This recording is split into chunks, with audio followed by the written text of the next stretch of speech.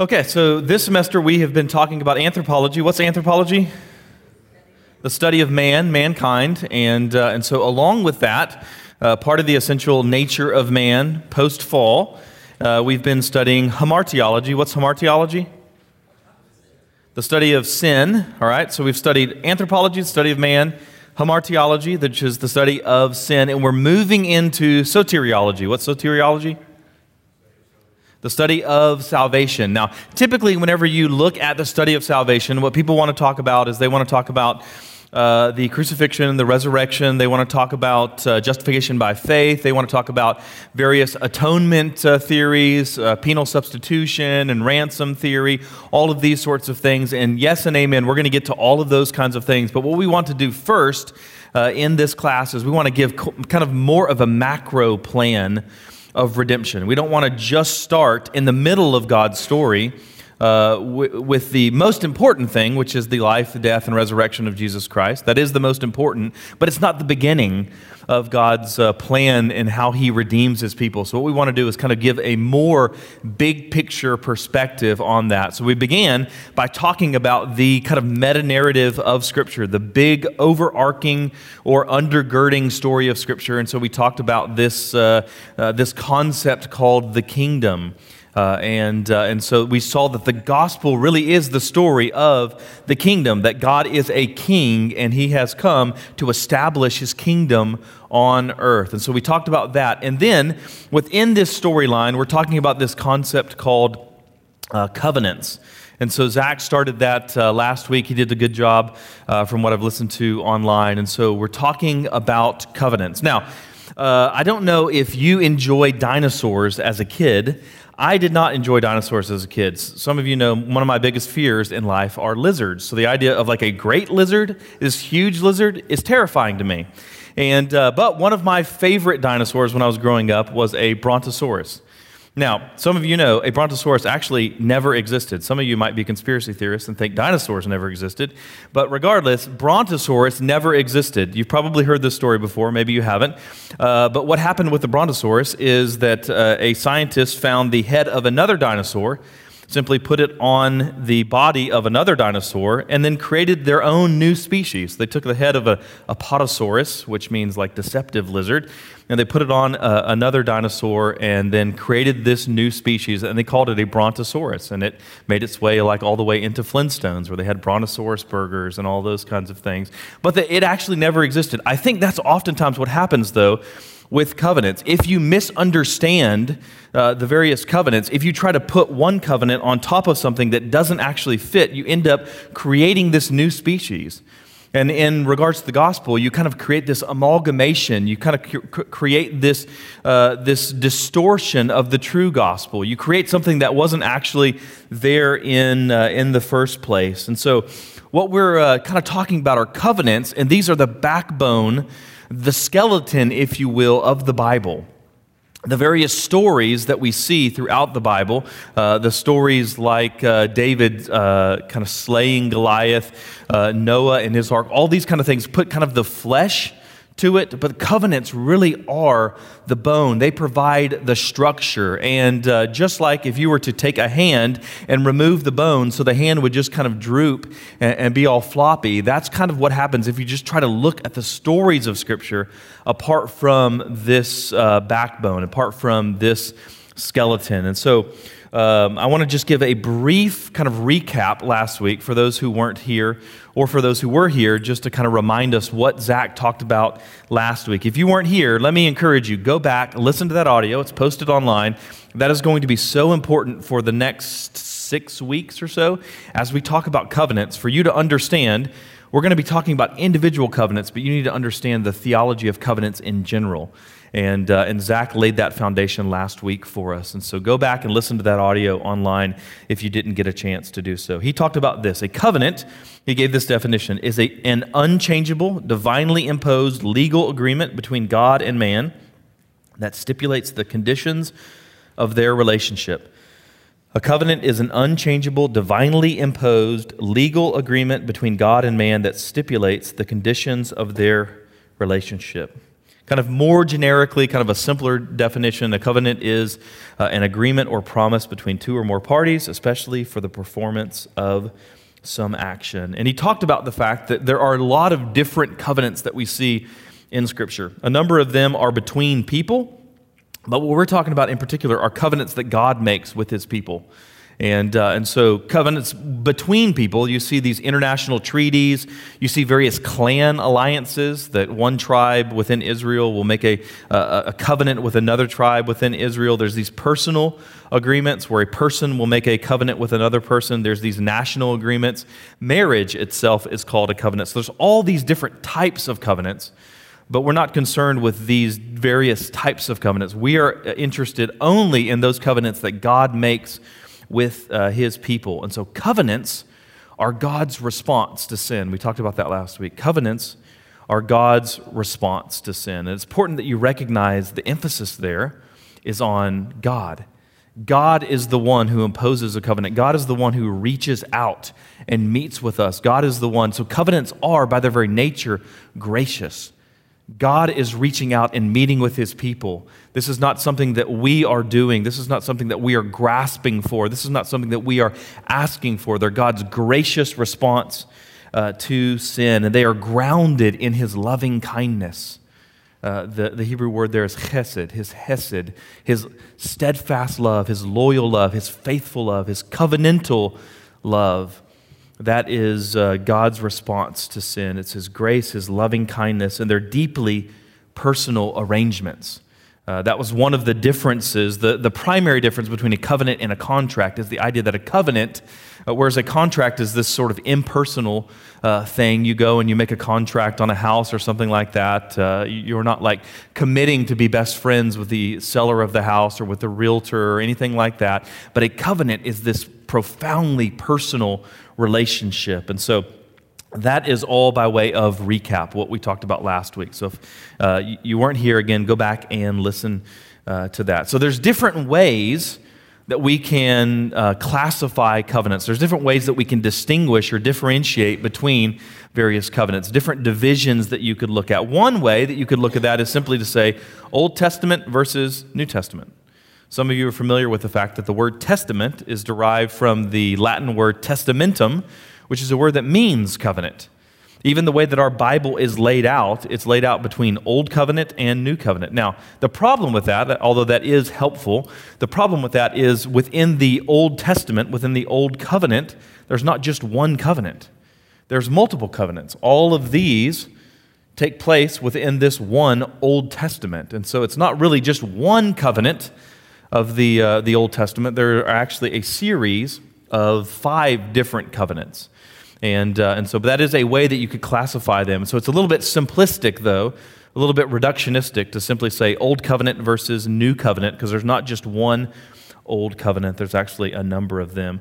Another way that people tend to kind of break up covenants or divide or differentiate between the covenants is to look and say there's a covenant of redemption, a covenant of works, and a covenant of grace. You see this particularly within like Presbyterian or Reformed circles, denominations. And so the covenant of redemption is this idea that in eternity past, kind of God within the Trinity makes a covenant within the Trinity that he is going to create a people and redeem them.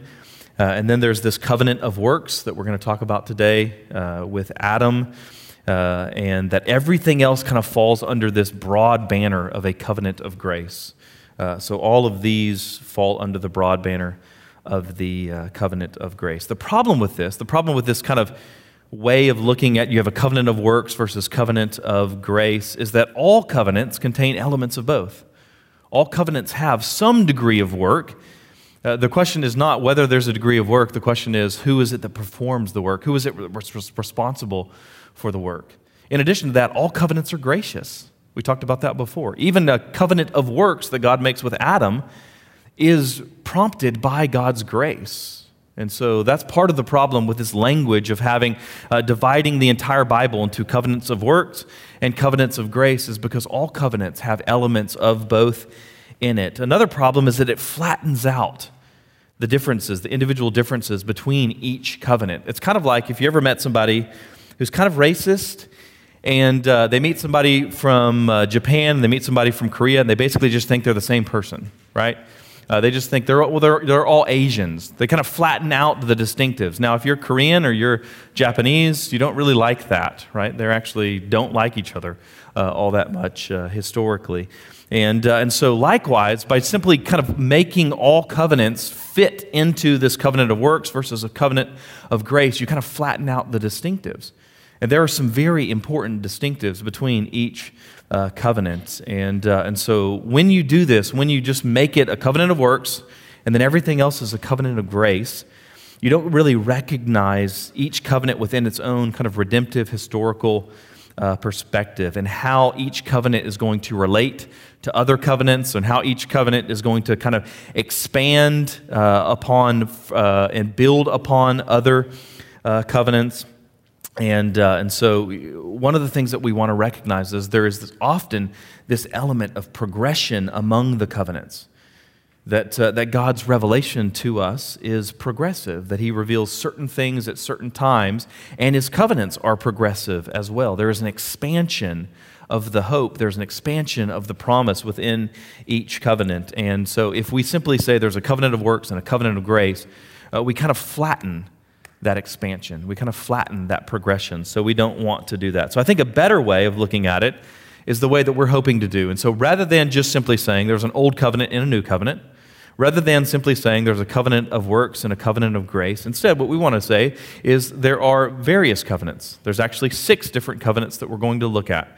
There are these 5 covenants that you see within the Old Testament, and there is this new covenant that you see within the New Testament that's prophesied in the Old Testament. We'll see where that's prophesied in Ezekiel and Jeremiah and those kind of things as we get to that. But rather than simply trying to flatten these all down, we want to actually emphasize and kind of relish the individual distinctives between each covenant. So there's a covenant that's made with Adam. That's what we'll talk about today. Next week we'll talk about Noah. Then the Abrahamic covenant. Then the covenant that God makes with Israel. That's called the Mosaic covenant. Then the Davidic covenant, and then the new covenant that's fulfilled in Jesus Christ. What's really interesting is not only is this new covenant fulfilled in Jesus Christ, but in a sense, as we'll talk about, this covenant is the fulfillment of all of these covenants. And so we'll get to that. That's just by way of a teaser. So what we're talking about today, in particular, is the covenant that God makes with Adam. It kind of falls under what's called the covenant of works, as we talked about. Also sometimes called the Adamic covenant with Adam, the Adamic, which sounds like a bad word, but it's not. The Adamic covenant, or also the covenant with creation. So all of these you might hear, kind of all of them in general kind of mean the same thing, although there's different nuances to the way that someone might use it. So we're talking about the covenant that God makes with creation, or the covenant that God makes with Adam. And so there are, before we really begin to explore what this covenant entails, I want to mention the fact that a lot of people don't think that there is a covenant with Adam. A lot of people kind of skip over that and say the first covenant that God makes with His people is with Noah. And they don't see a covenant with creation. They don't see a covenant with Adam. There's a couple of reasons for that. There's actually 3 in particular. The first one is nowhere in Genesis 1, 2, or even Genesis 3 is the word covenant used. Nowhere is the Hebrew word barit used anywhere in Genesis 1, 2, or 3. We've talked about this a number of times, though, in theological equipping, and so hopefully it's something that's drilled down into your mind. Lack of a word does not mean lack of a concept. Lack of a word does not mean lack of a concept.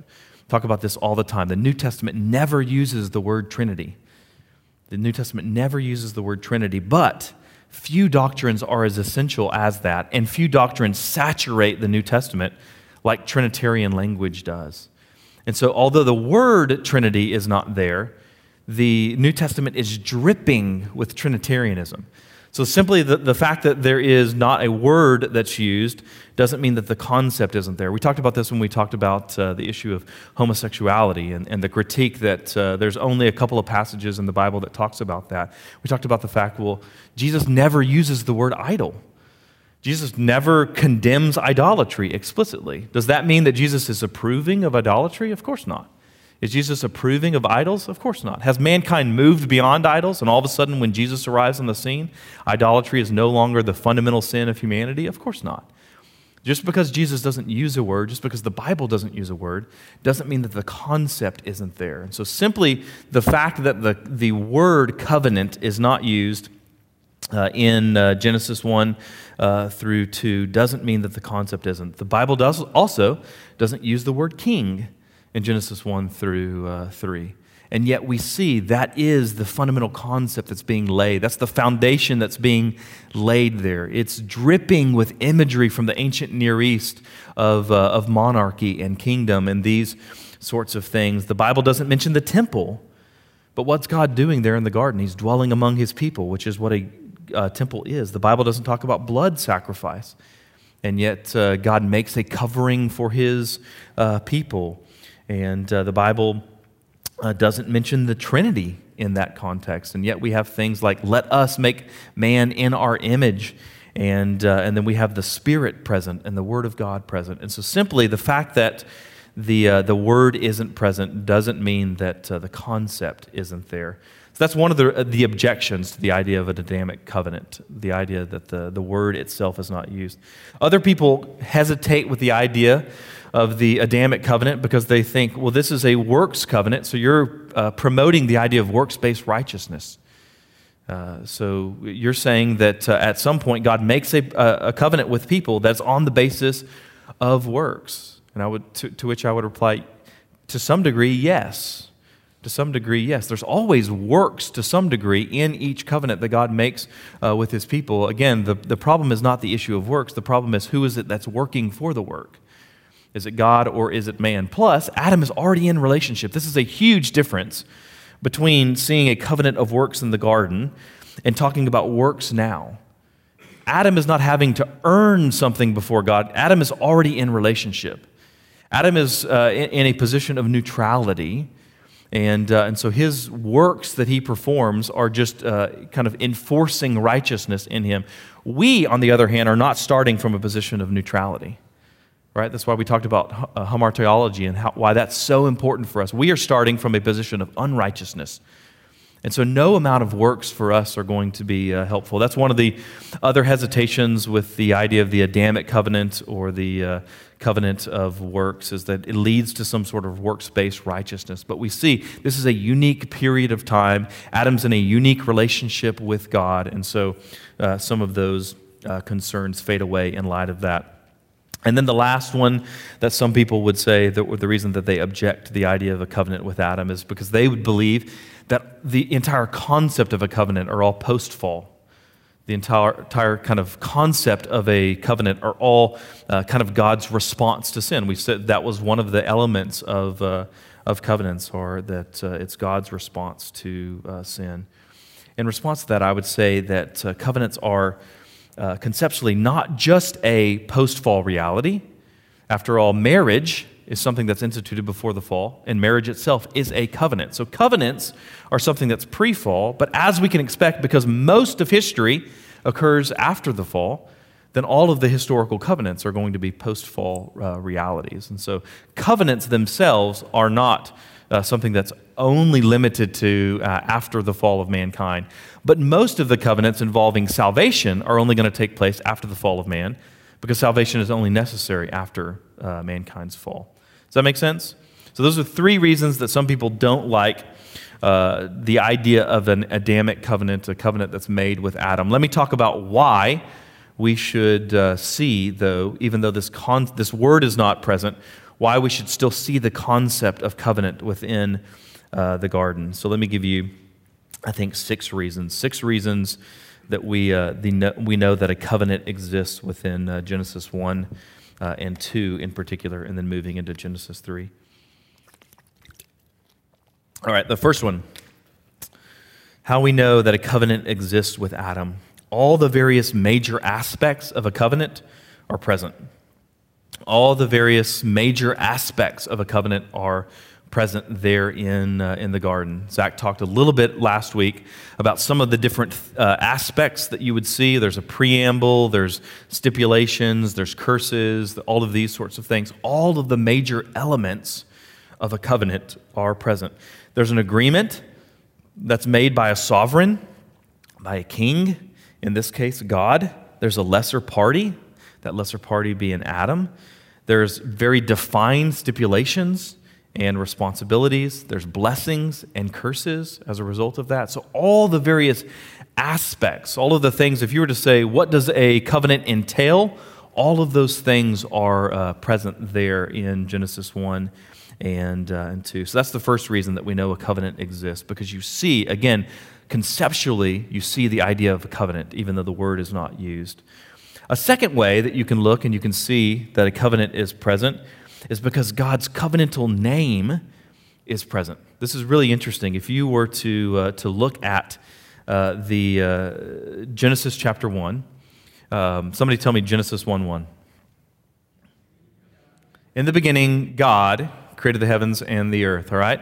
So what's interesting there is you have in the beginning, God. Anybody know the Hebrew word for God there? Elohim. It's Elohim, all right?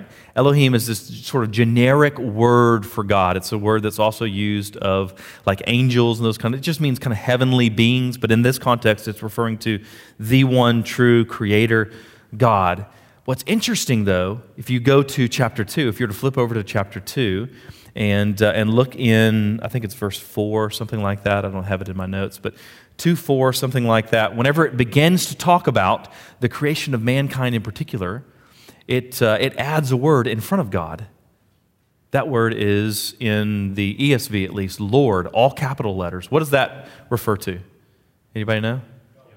It refers to Yahweh, the Tetragrammaton, YHWH is how we kind of write it in English. This is the divine name of God, the name that God gives to Moses. Whenever Moses says, what shall I tell my people that your name is? He says, my name is Yahweh.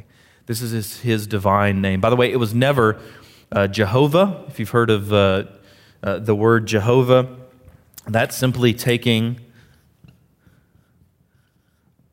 this divine name, and Jews didn't want to pronounce the divine name, and so instead they said the word Adonai, which is just a generic word for Lord or Master, and so they basically just took the vowel points and created Yahovah. And so whenever English translators found that, they thought the divine name was actually pronounced Jehovah. No one actually pronounced the word like that. It's probably something like Yahweh, but we don't actually know exactly how it was pronounced. And so we see this there in Genesis chapter 2. This covenantal name of God is present there when God creates humanity. And so before that, it's just Elohim in general. And then you begin to see this language of Lord God whenever Adam is created. In other words, there is this covenantal relationship that exists between Adam and God. And so that's the second reason that we can look and see that a covenant exists, because the covenantal name is present. I had a buddy who worked with me, and his last name was Quinones. And then I had another buddy who worked with me, and he was really horrible with name, and he called him Chilales. And that wasn't intentional. He wasn't trying to be funny. He literally just couldn't pronounce his name. That's what I think of whenever I think of Jehovah. It's just a mispronunciation of the actual divine name, which is probably something more like Yahweh. And so that's the second reason that we can know that a covenant exists, because the covenantal name is present whenever mankind is created there in Genesis 2. Whenever the narrative focuses in on the creation of man, all of a sudden you start to see this shift in the way that God is referred to in the text from just Elohim, God in general, to the covenantal name, Lord God, Yahweh, Elohim. And so that's the second reason. The third reason, you can see all of these different mirror images between the covenant that's made there in the garden and this new covenant. There's all of these relationships. We'll see this with each of these. There's this fulfillment. There's this progression. There's this expansion that takes place where Jesus is going to fulfill all of the different aspects. And then there is all of this illusion that takes place, not like a magic trick, but illusion with an A. There's all this illusion that takes place between the garden and what we see fulfilled in Jesus Christ. So think about this. Think about the temple imagery. We've talked about this before. The garden is a temple. That's what we're intended to see there. It's a place where, what is a temple? A temple is a place where God dwells. It's a place where God dwells. Not only is it a place where God dwells, because God also dwells in heaven, but it's a place where God dwells, where man has access to God. And what's happening in the garden? God is walking in the garden with mankind. It's a place where heaven and earth overlap, if you will. It's kind of like a portal, like if you're familiar with like sci-fi and that kind of stuff. It's like a portal. It's this place where heaven and earth overlap. That's what's happening there in the garden. So you have this temple imagery. And then what do we see in the new covenant? What do we see? Jesus Christ is the temple. He is the place where God and mankind are reconciled. He is the place where God and man dwell together. And so you see this allusion between temple imagery there in the garden and fulfillment in Jesus. You also see this establishment there in the garden, the establishment of marriage. And from a New Testament, from a New Covenant perspective, what is marriage? It's a picture. It's a mirror image of what? Ephesians chapter 5. Marriage is a picture of Christ in the church. Christ in the church, right? So you see, again, there's something established here in the garden that we see this covenantal aspect, this covenantal language, this covenantal nuance and perspective that becomes clarified there in the new covenant, that marriage somehow mysteriously points away from itself and to a greater reality, that is Christ and the church. We see the establishment of rest there in the garden, right? For 6 days God creates, on the seventh day He rests. If you're reading the book of Hebrews, it says Jesus is our rest. Jesus Himself is our rest. So you see this allusion and this fulfillment. You see the establishment of labor, that there is work to be done. What's the work that mankind is called to do in the garden? To tend to the garden, to bear fruit, to multiply. All of these sorts of things we see within the new covenant. All of these sorts of things. So what are we as a church intended to do? What's our mission? Anybody remember? The Parkway Church exists to glorify God by what? Making disciples. What is making disciples? Well, in the garden, you're bearing fruit and multiplying. What are you doing here? Whereas this is a physical reality, bearing fruit and multiplying is a physical thing. It's talking about procreation. This is a spiritual reality. That's what we're doing, making disciples. You're bearing fruit and multiplying, not on a physical level, not primarily by means of procreation, although there is an element of that. You're to disciple your kids, but primarily through a spiritual lens, that you are to disciple others, not through procreation, but through proclamation. And so you see, again, there is this analogy that exists between the work that's given Adam in the garden and the work that we are given to do in the new covenant in Jesus. A law is given in the garden. The law is given in the garden not to eat of the fruit of the tree. A law is given in Christ. Jesus gives a new law, the law of Christ. And there's also this resolution that leads to all of the other covenants. So after Adam has failed the covenant, after there is sin that's been introduced, God then makes a promise. And that promise is that the seed of the woman would overcome the serpent, right? That he's going to have his heel bruised, but he's going to crush the head of the serpent, which is this sort of allusion to what takes place in all of these different covenants. In fact, you'll see even the language of seed, that the seed of a woman, go and read the Abrahamic promise that we'll get to, the Abrahamic covenant that we'll get to, and to you and your seed, to the Davidic promise that to you and your seed will always have a place on the throne, this language of a seed. And then Jesus Christ Himself is the true seed. He is the one offspring of Israel. That's the fulfillment. So again, all of these aspects of what we see in the garden are mirrored and fulfilled in Jesus. That's another reason that we could say that we know that a covenant exists there in the garden. There's other texts even that point to this. This is a fourth reason. Hosea 6:7. I think you have it in your notes. Hosea 6:7. This is, I think, the best interpretation, although the interpretation of the Hebrew is a little bit cloudy. But I think the best interpretation here is the way that the ESV renders it. But like Adam, they transgressed the covenant. There they dealt faithlessly with me. So as God is revealing himself to Hosea, Hosea uses the language of covenant explicitly attached to Adam. But like Adam, they transgressed the covenant. In other words, Adam transgressed a covenant. So this is another reason that you could say, even though the word itself is not used in Genesis, later authors will look back upon what happens in the garden and use the idea of covenant. That's a fourth reason. A fifth reason, almost done. A fifth reason for this is that the first mention of the word covenant in the Bible actually is in Genesis chapter 6 with Noah, as you would expect. We go from Adam to Noah. The first mention of that is in Genesis 6. What's really interesting is the language that's used there. So let me back up for a second and talk about this. So typically what you would see within the Bible, in all of these other instances, you see this progression where there is an initial covenant that's made. Zach talked about this a little bit last week, and the language that's used is that God is going to cut a covenant. God is going to cut a covenant. In English, it would be K-A-R-A-T, kind of like the word carrot, like if you're talking about a diamond, although they're not etymologically related or anything like that. Karat barit, cut a covenant. And then later, that's the initiation of a covenant.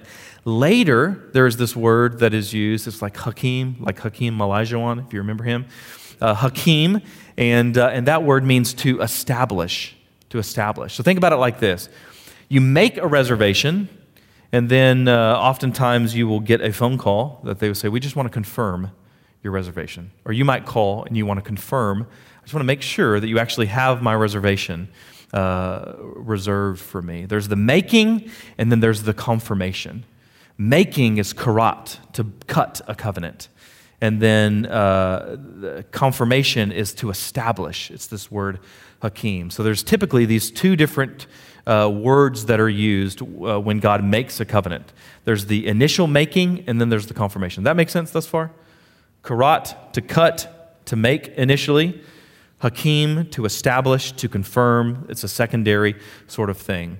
Well, and the reason for the language of cut, I think Zach touched about this last week, is because oftentimes what would happen in these covenants, we see it in particular most clearly in the Abrahamic covenant, so we'll get to that in a couple of weeks, is there would be this cutting of an animal in two.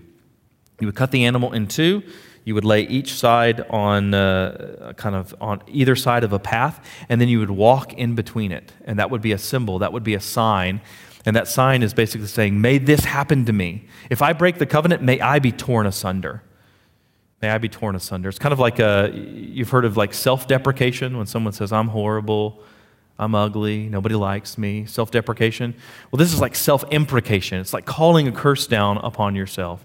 It's like whenever you say, cross my heart and hope to die. What's the next line?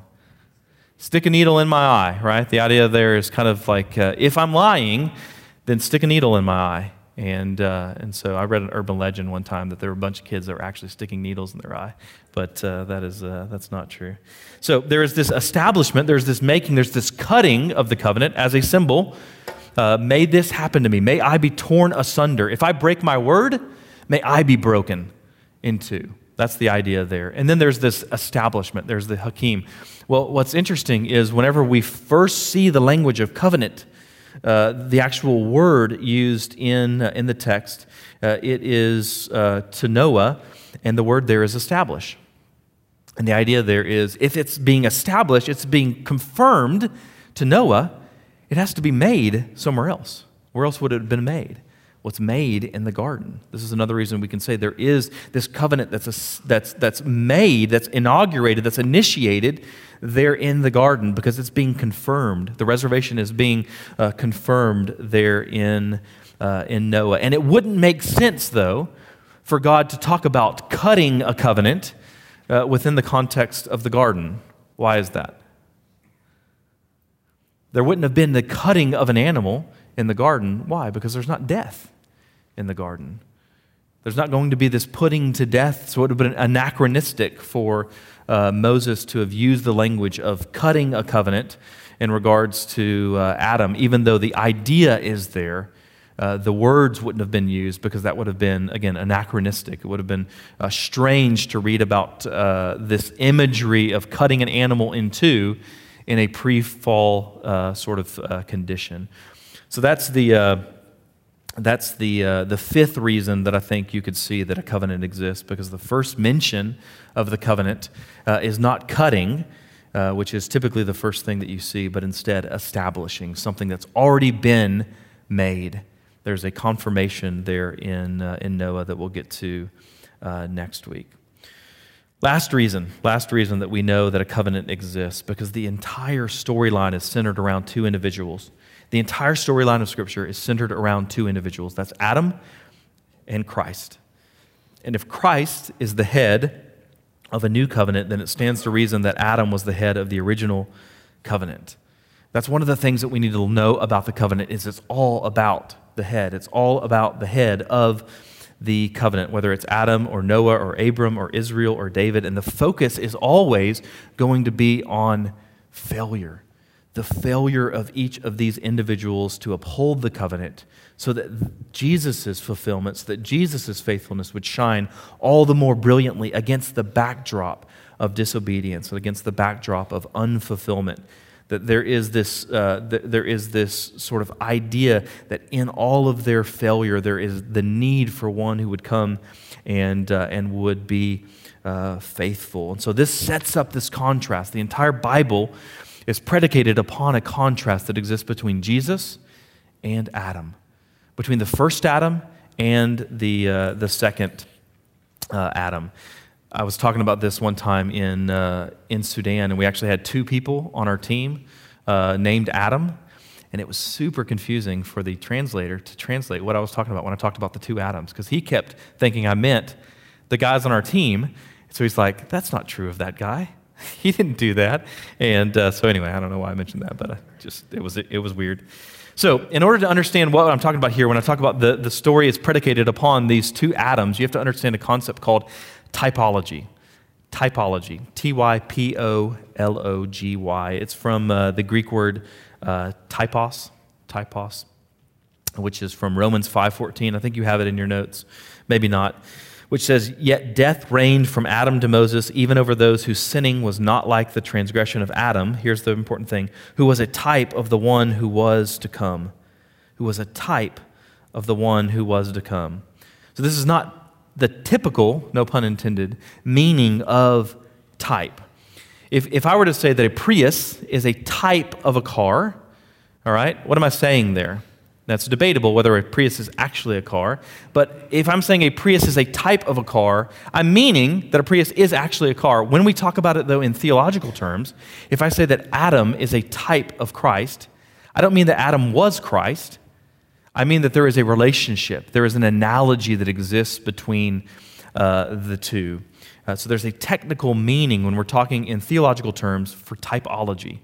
A type of something, again, is not something that is within the same category. It's something that shares similarities. Does that make sense? So the definition, this is, I think, a helpful definition of typology. It's the idea that persons, events, and institutions can, in the plan of God, prefigure a later stage in that plan and provide the conceptuality necessary for understanding the divine intent.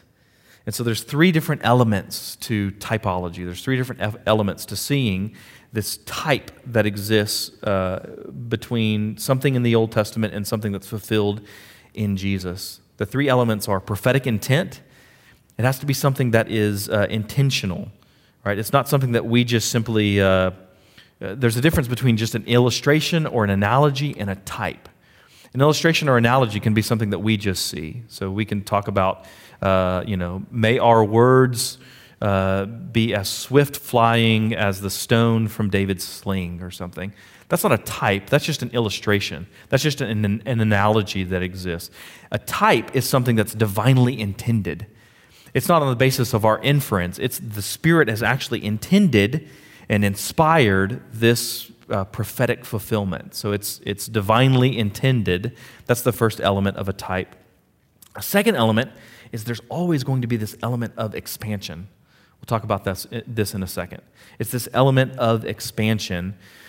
And the third element is there's this resolution in Christ, that Jesus is the grand antitype, if you will. That's the word that's used. In the Old Testament, it's called a type. The fulfillment of that type is called the antitype, not antichrist, but antitype. It's the fulfillment of the type. Jesus is the grand antitype. He is the one that fulfills all of the types that you see within the Old Testament. Jesus is the grand antitype. You see a type in the temple. Jesus is the fulfillment of that. Jesus is the antitype. He is the true temple. You see a high priest in the Old Testament. Jesus is the antitype of that. He is the true, the final, the best high priest. You see a Passover lamb in the Old Testament. Jesus is the true Passover lamb. He is the antitype of the typology of the Passover lamb. You see a king. You see prophets. You see priests. You see prophets who speak the word of God. Jesus is the word of God. So again, you see resolution in Christ, and you see this idea of expansion, that the type establishes a pattern and the antitype fulfills that pattern. And think of even the word fulfill, to fill full. You have this sort of sense in which you have a cup, and in the Old Covenant, the type is kind of filling the glass half full. In Jesus, you see it not only filled completely, but overflowing. That's the imagery of an antitype. And so there is not merely a one-to-one correspondence. There is progression. There's an expansion of the promise of the hope that we see between the type and the antitype.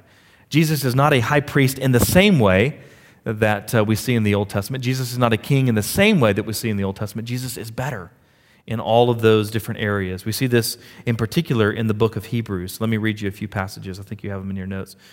Hebrews 7:19, for the law made nothing perfect, but on the other hand, a better hope is introduced through which we draw near to God. There's a better hope. Hebrews 7:22, this makes Jesus the guarantor of a better covenant. Hebrews 8:6, but as it is, Christ has obtained a ministry that is as much more excellent than the old, as the covenant he mediates is better, since it's enacted on better promises. Hebrews 9:23 through 24, thus it was necessary for the copies of the heavenly things to be purified with these rites, but the heavenly things themselves with better sacrifices than these. For Christ has entered not into holy places made with hands, which are copies of the true things, but into heaven itself, now to appear in the presence of God on our behalf. So again, there is this idea of expansion. There's something better about the antitype than the type. The type establishes a pattern, but Jesus is going to fulfill that pattern in a way that's going to expand it, in a way that's going to make it more vibrant, more brilliant, more beautiful, all of those sorts of things. So all of that is just simply setting the stage for you to understand there is this Adamic covenant. Let's look at the actual text and we'll see what that covenant actually entails. So, Genesis 1:26 through 21, we see elements of it here. Then God said, Elohim there, then God said, let us make man in our image after our likeness, and let them have dominion over the fish of the sea, and over the birds of the heavens, and over the livestock, and over all the earth, and over every creeping thing that creeps on the earth. So God created man in his own image. In the image of God he created him, male and female he created them, and God blessed them. And God said to them, be fruitful and multiply and fill the earth and subdue it, and have dominion over the fish of the sea, and over the birds of the heavens, and over every living thing that moves on the earth. And God said, behold, I have given you every plant yielding seed that is on the face of all the earth, and every tree with seed in its fruit. You shall have them for food, and to every beast of the earth, and to every bird of the heavens, and to everything that creeps on the earth, everything that has the breath of life. I have given every green plant for food. And it was so. And God saw everything that he had made, and behold, it was very good. And there was evening, and there was morning, the sixth day. So you see little elements of what the command is that's given, but in particular, you really see this idea of covenant play out there in Genesis chapter 2, verses 15 through 17. So we'll read that. You see there then this language of not just God, not just Elohim, but Yahweh, the covenantal name of God, the Lord God. Whenever you see L-O-R-D all capitalized within your Bible, that means that is where the author of Scripture has used the divine name, the Tetragrammaton, Y-H-V, or W-H. Yahweh. The Lord God took the man and put him in the Garden of Eden to work it and keep it. And the Lord God commanded the man, saying, "You may surely eat of every tree of the garden, but of the tree of the knowledge of good and evil you shall not eat, for in the day that you eat of it, you shall surely die." So you see all these elements, even in this one little passage, these three verses, 15, 16, and 17, these three little verses, you see all these different aspects of a covenant. You see a sovereign, you see a ruler. This ruler is making an agreement with a lesser, that is Adam, that is humanity. There's divine stipulations. There are responsibilities that are given, and then there's a blessing and a curse. If you fulfill the covenant, there is going to be blessing. If you fail in the covenant, there is going to be curse. You see all of these different aspects. So let's talk about kind of the summary of the covenant. And you have all of these, I think, in your notes, so you can read along with me. This is the summary of the covenant that God makes with Adam there. So God created the world and human beings, showing that he is the sovereign ruler of all. We are intended to see that. Again, the language of king is not used there, the word king, but the image of king is saturating the entire text. There's no way that you can wring out Genesis 1 and 2 and not have just kingdom dripping from it. Showing he's the sovereign ruler of all. He created Adam and Eve as priest kings.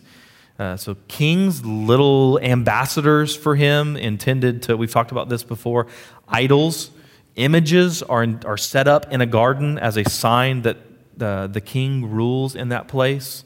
And so God creates mankind in his image. They're little images of him, and they're there as an illustration of the fact that Yahweh rules here. So they're kings in a sense, but they're also priests. Why do we say that? Where do priests work? In a temple. In the Old Testament, kings or priests work in a temple.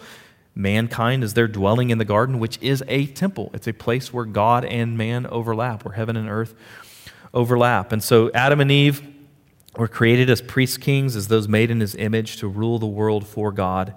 They were to extend God's rule over the entire earth. God basically says, be fruitful and multiply and fill the earth.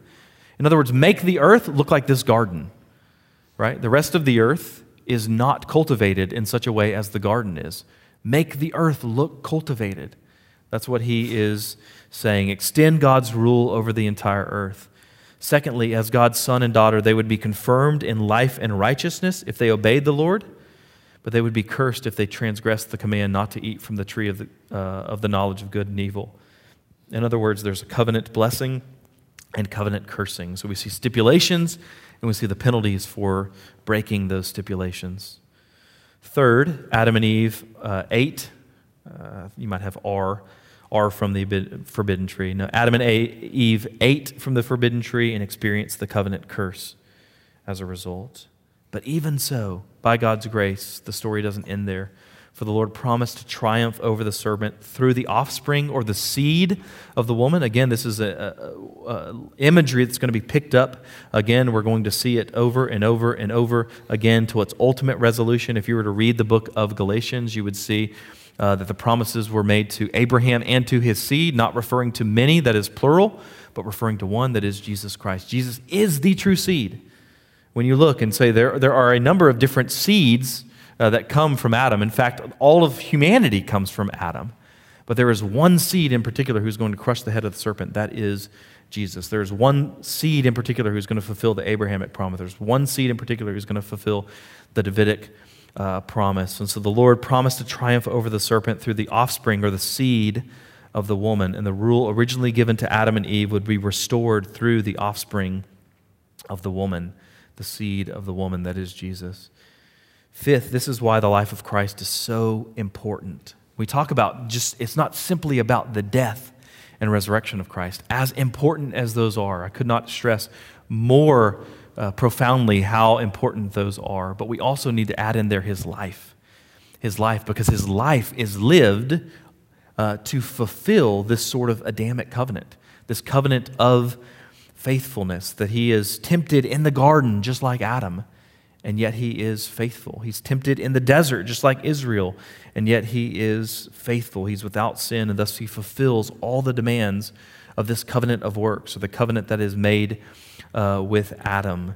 And so he also never breaks the Mosaic law. We see all these different elements. Again, he's going to fulfill not just one of these covenants. He's going to fulfill all of these sorts of covenants. And so, as a result, the Adamic covenant is fulfilled in Christ. He was perfectly faithful, and thus his righteousness is imputed to us who are in Christ. This is part of where we're going in the book of Romans, as we look at all of the different examples of where God's righteousness, Christ's righteousness, is imputed to us. It's counted as being ours. It's reckoned to us because Christ has this storehouse of righteousness because he has been faithful unto death. Therefore, his righteousness is imputed to us, which is, again, why not only his death and resurrection are important, but also his life of absolute faithfulness, living under the demands of the law and yet fulfilling it perfectly, which is why we say, 2 Corinthians 1:20, for all the promises of God find their yes in him.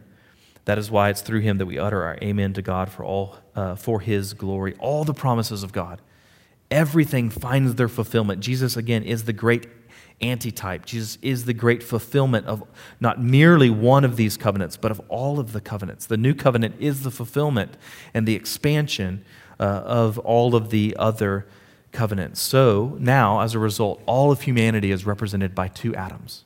You are either under Adam, and therefore in everything that's associated with Adam, sin, death, destruction, chaos, all of these sorts of things, curse, or you are in Christ and associated with everything, and heir of everything that comes along with Christ.